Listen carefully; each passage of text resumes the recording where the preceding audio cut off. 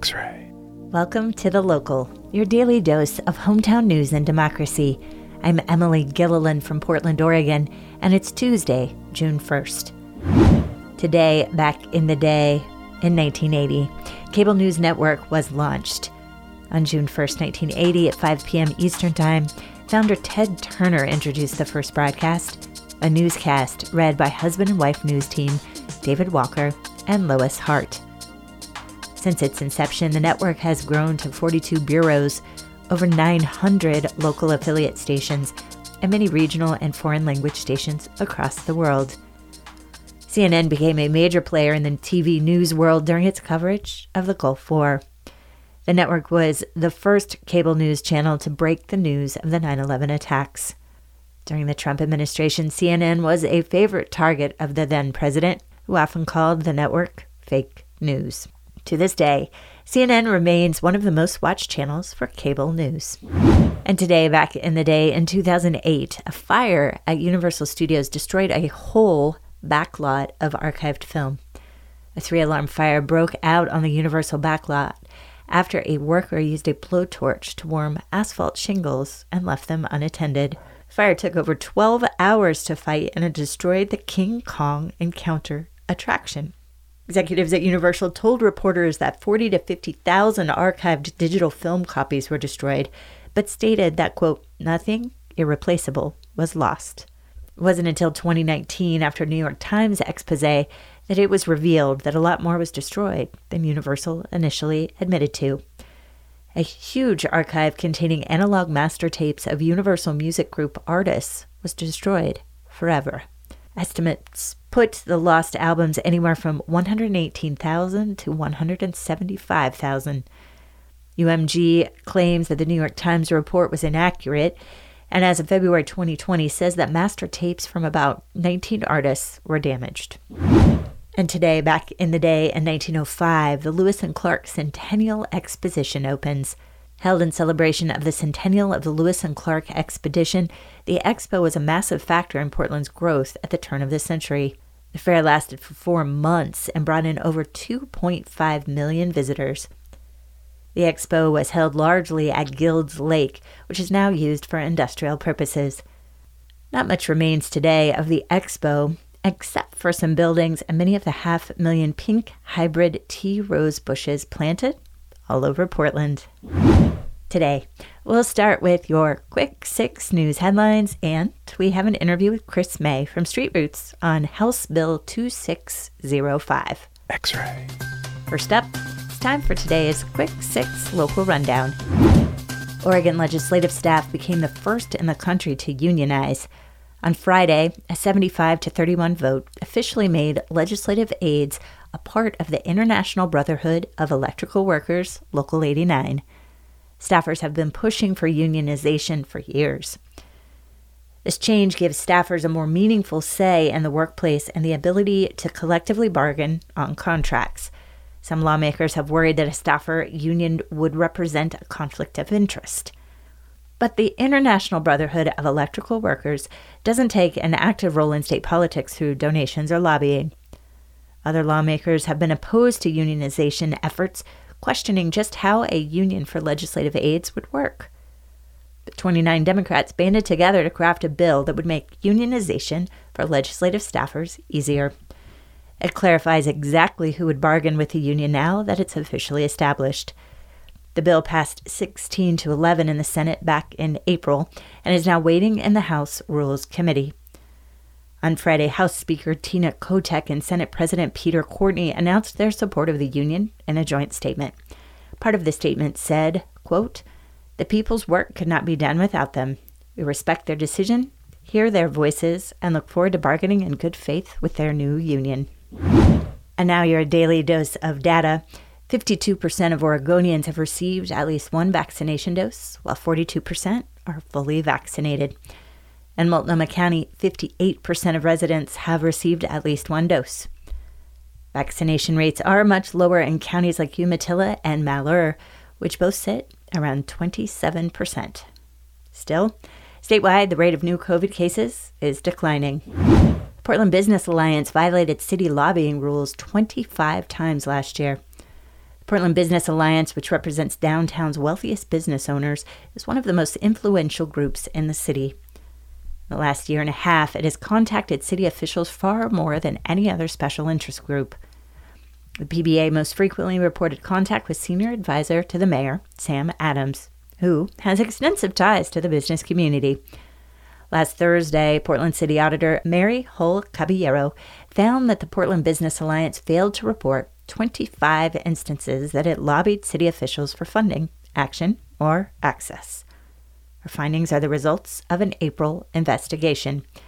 The PBA contested the investigation's findings by claiming that their actions didn't really count as lobbying.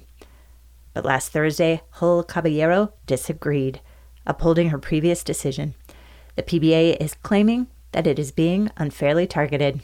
In a statement, the PBA said, quote, "Today's decision clearly establishes new definitions and purpose of lobbying that is not consistent with the plain reading of city code and is being applied to the Portland Business Alliance alone." Hull Caballero insists that in the future, the PBA must be more transparent about their activities. In the meantime, the city auditor's office has charged the PBA with a $450 fine. Governor Brown signed a bill to increase electric vehicle usage and infrastructure. House Bill 2165 makes market tweaks that will make electric vehicles more accessible to Oregonians. First, it extends Oregon's electric vehicle rebate program, which gives customers cash back when they buy an electric car. The bill would also raise around $4.5 million for utilities like PGE and PacifiCorp to invest in new electric vehicle infrastructure. The House Energy and Environment Committee passed HB 2165 unanimously in March. Governor Brown signed the bill into being last Wednesday. In a statement, Governor Brown said, quote, "From commercial trucks to personal cars, the future of transportation in this country is electric. With the passage of HB 2165, these next-generation vehicles can become more accessible to all income levels and communities." A new report says Oregon's communities of color face water quality inequities. The Oregon Water Futures Project interviewed over 100 individuals from 8 different Oregon counties for the project. It focused primarily on people of color, migrants, and rural Oregonians. The report found that aging infrastructure, water scarcity due to climate change, and high costs of drinking water all put extra stress on marginalized communities. These issues are systemic and long-lasting. For instance, during the 2018 algae bloom in the Detroit Lake Reservoir, Latino communities were some of the last to receive vital information and assistance due to language barriers. Another example is the Warm Springs Reservation, which has had a shortage of potable water for years. The Oregon Water Futures report also highlights a need for culturally specific knowledge when policy decisions about water are being made. Next, Oregon Water Futures will expand their research and community outreach, work on state policy engagement. And finally, some good news. The Portland Opera and the Oregon Ballet Theater will return to the stage next month. Fans of fine art rejoice because the opera and ballet are back. Both the Portland Opera and the Oregon Ballet Theater will be performing for live audiences again starting in June. But this time, there's a bit of a twist. All performances will take place outside at OMSI. Performances will run from June 5th to June 27th. The Portland Opera will be performing Frida, a show about the life of Frida Kahlo. And the Oregon Ballet Theater will be debuting 2 new shows, Koros and Sculpted Clouds. More information can be found on the organization's websites. And that's today's Quick 6 Local Rundown. X-ray. Next up, Chris May from Street Roots speaks with Julia Oppenheimer about HB 2605, which aims to help coastal communities prepare for the tsunamis that will most likely accompany the big one. When the big Cascadia earthquake hits, coastal Oregon will face another major threat, tsunamis. Back in 2019, lawmakers passed a bill allowing essential buildings like schools and hospitals to be built in high-risk areas. Now, lawmakers are looking to rectify that decision. But in his investigating reporting, Chris May found worrying evidence of an anti-science, deregulatory approach to tsunami policy. Here to tell us more is Chris May himself. Good morning, Chris. Good morning. So this piece stars a few different state agencies and politicians. Can you give us a brief overview of the key players?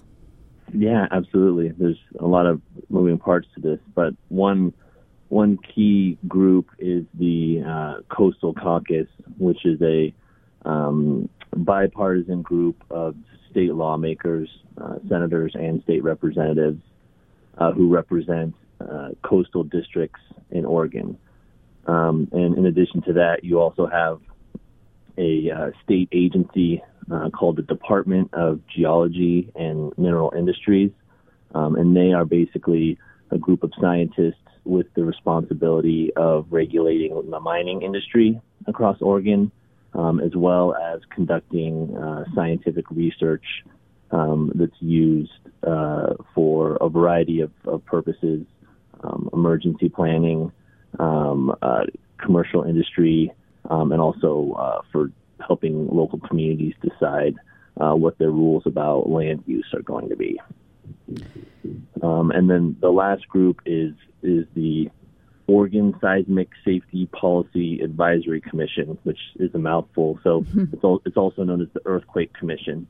And this is basically an independent group of experts that was created following a major earthquake in California in 1989. And at that point, Oregon decided, well, maybe we should have some people to help our leaders figure out how we can sort of prepare and deal with these issues in our own state. So those are sort of the three main groups that we're talking about here. Okay. So what has the relationship between the Coastal Caucus and the Department of Geology and Mineral Industries been like in the past? Yeah, it's definitely been an evolution as far as the relationship between those entities goes. The fact of the matter is many coastal communities were built and have been developed without any modern understanding of what the sort of geologic reality is of the state. And so as the Tsunami sort of learned more about, the big one and other natural hazards that those communities are exposed to, some of those realities obviously come with a price tag if you want to do anything about it. And that has created some tension with lawmakers who represent those districts and don't want to scare away potential investment. So there's definitely been some tension. But one interesting that's happened recently is Governor Kate Brown essentially proposed that the agency be abolished. And when that happened, these coastal lawmakers essentially came to the rescue and said, hey, what's going on? We need to preserve the funding for this agency that does incredibly important work. So that raised a few eyebrows. So what is the Coastal Caucus trying to accomplish with tell us about House Bill 2605? Sure. So House Bill 2605 is actually the second attempt to essentially mandate improved construction standards for critical buildings like hospitals, police stations, fire stations that would be built in areas that are vulnerable to major earthquakes and tsunamis along the coast.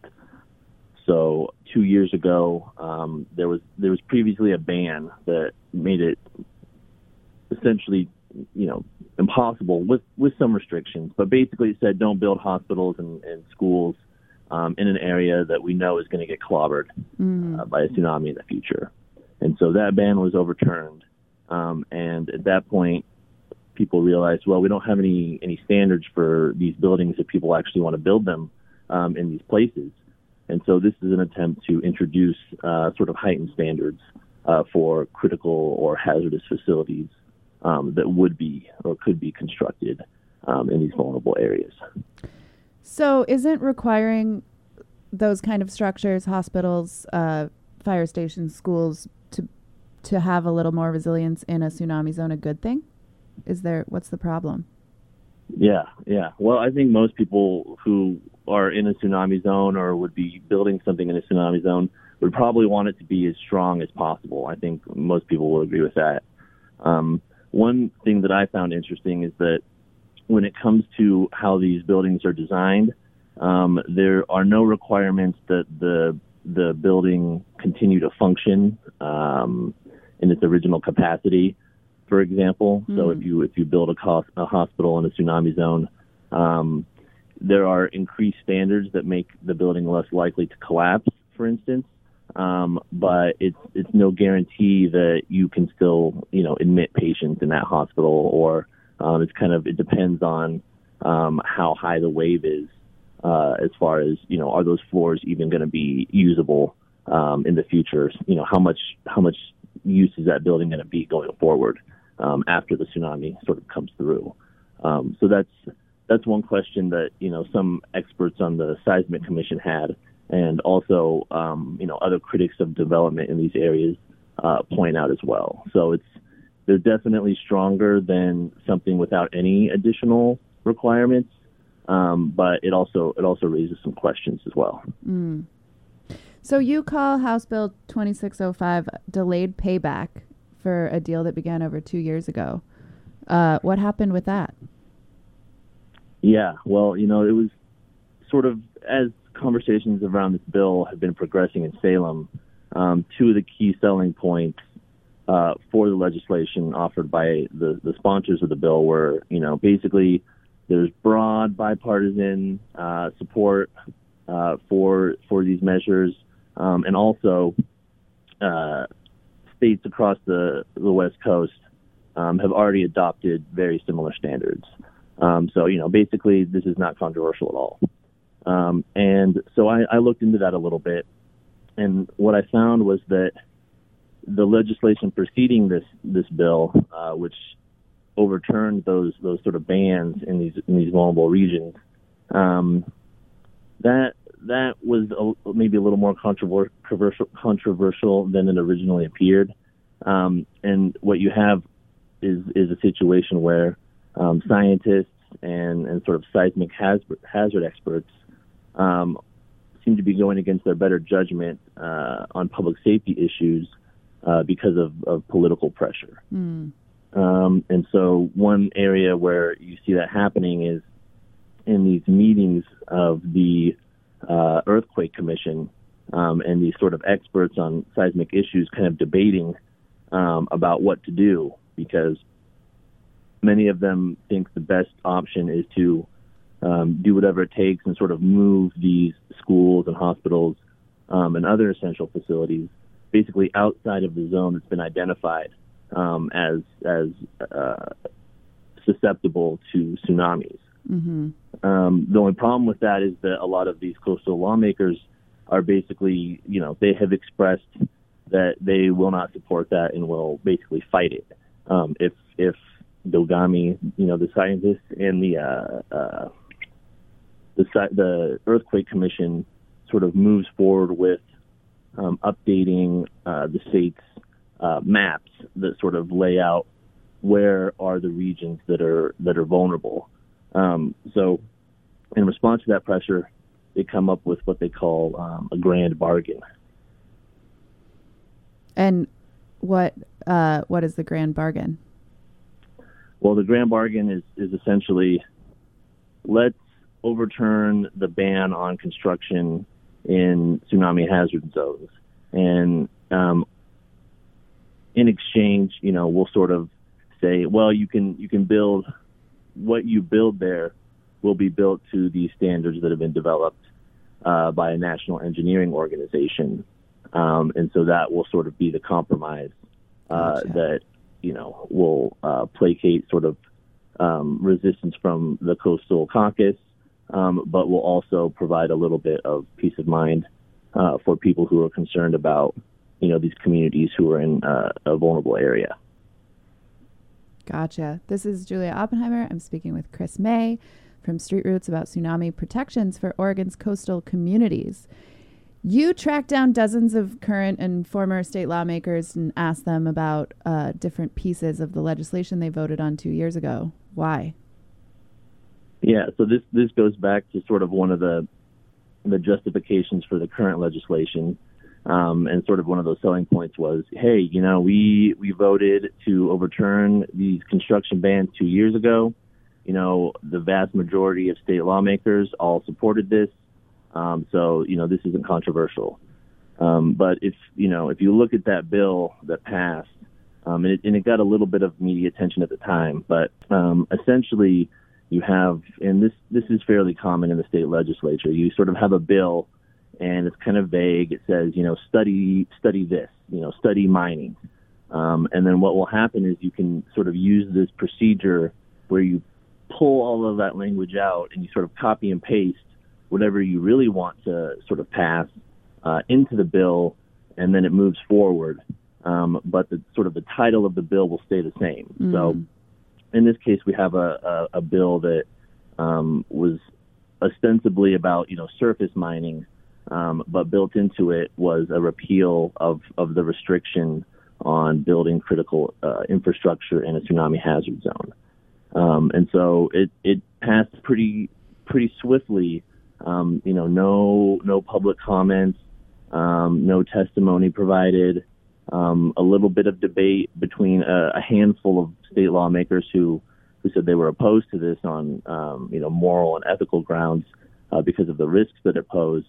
But it made its way to the governor's desk and was signed, and it was passed with not very much discussion on sort of the debate between, do we want to build these things in these vulnerable areas at all, or do we want to sort of pursue the path of, we're going to build them, but we're going to try to make them as resilient as possible. Mm-hmm. So that conversation didn't really happen. And I reached out to as many state lawmakers who voted on it that I could find, and I'd say about a fifth of them aren't in Salem anymore, so they're not even working in the legislature. And I just sort of asked them, hey, was it clear what this bill was about? Do you still stand by your vote on it? And do you have any concerns about these standards that are now being proposed for critical infrastructure that would be built in these vulnerable areas? And what did they say? Honestly, I would say I only got a handful of answers. One Senator Jeff Golden, he sort of said, I could have known more about this, but I don't feel like anybody was pulling a fast one. There were some other lawmakers who felt that it wasn't clear what they were voting on. And a lot of them sort of just said, no comments. That was 2 years ago. There's lots of bills that move through.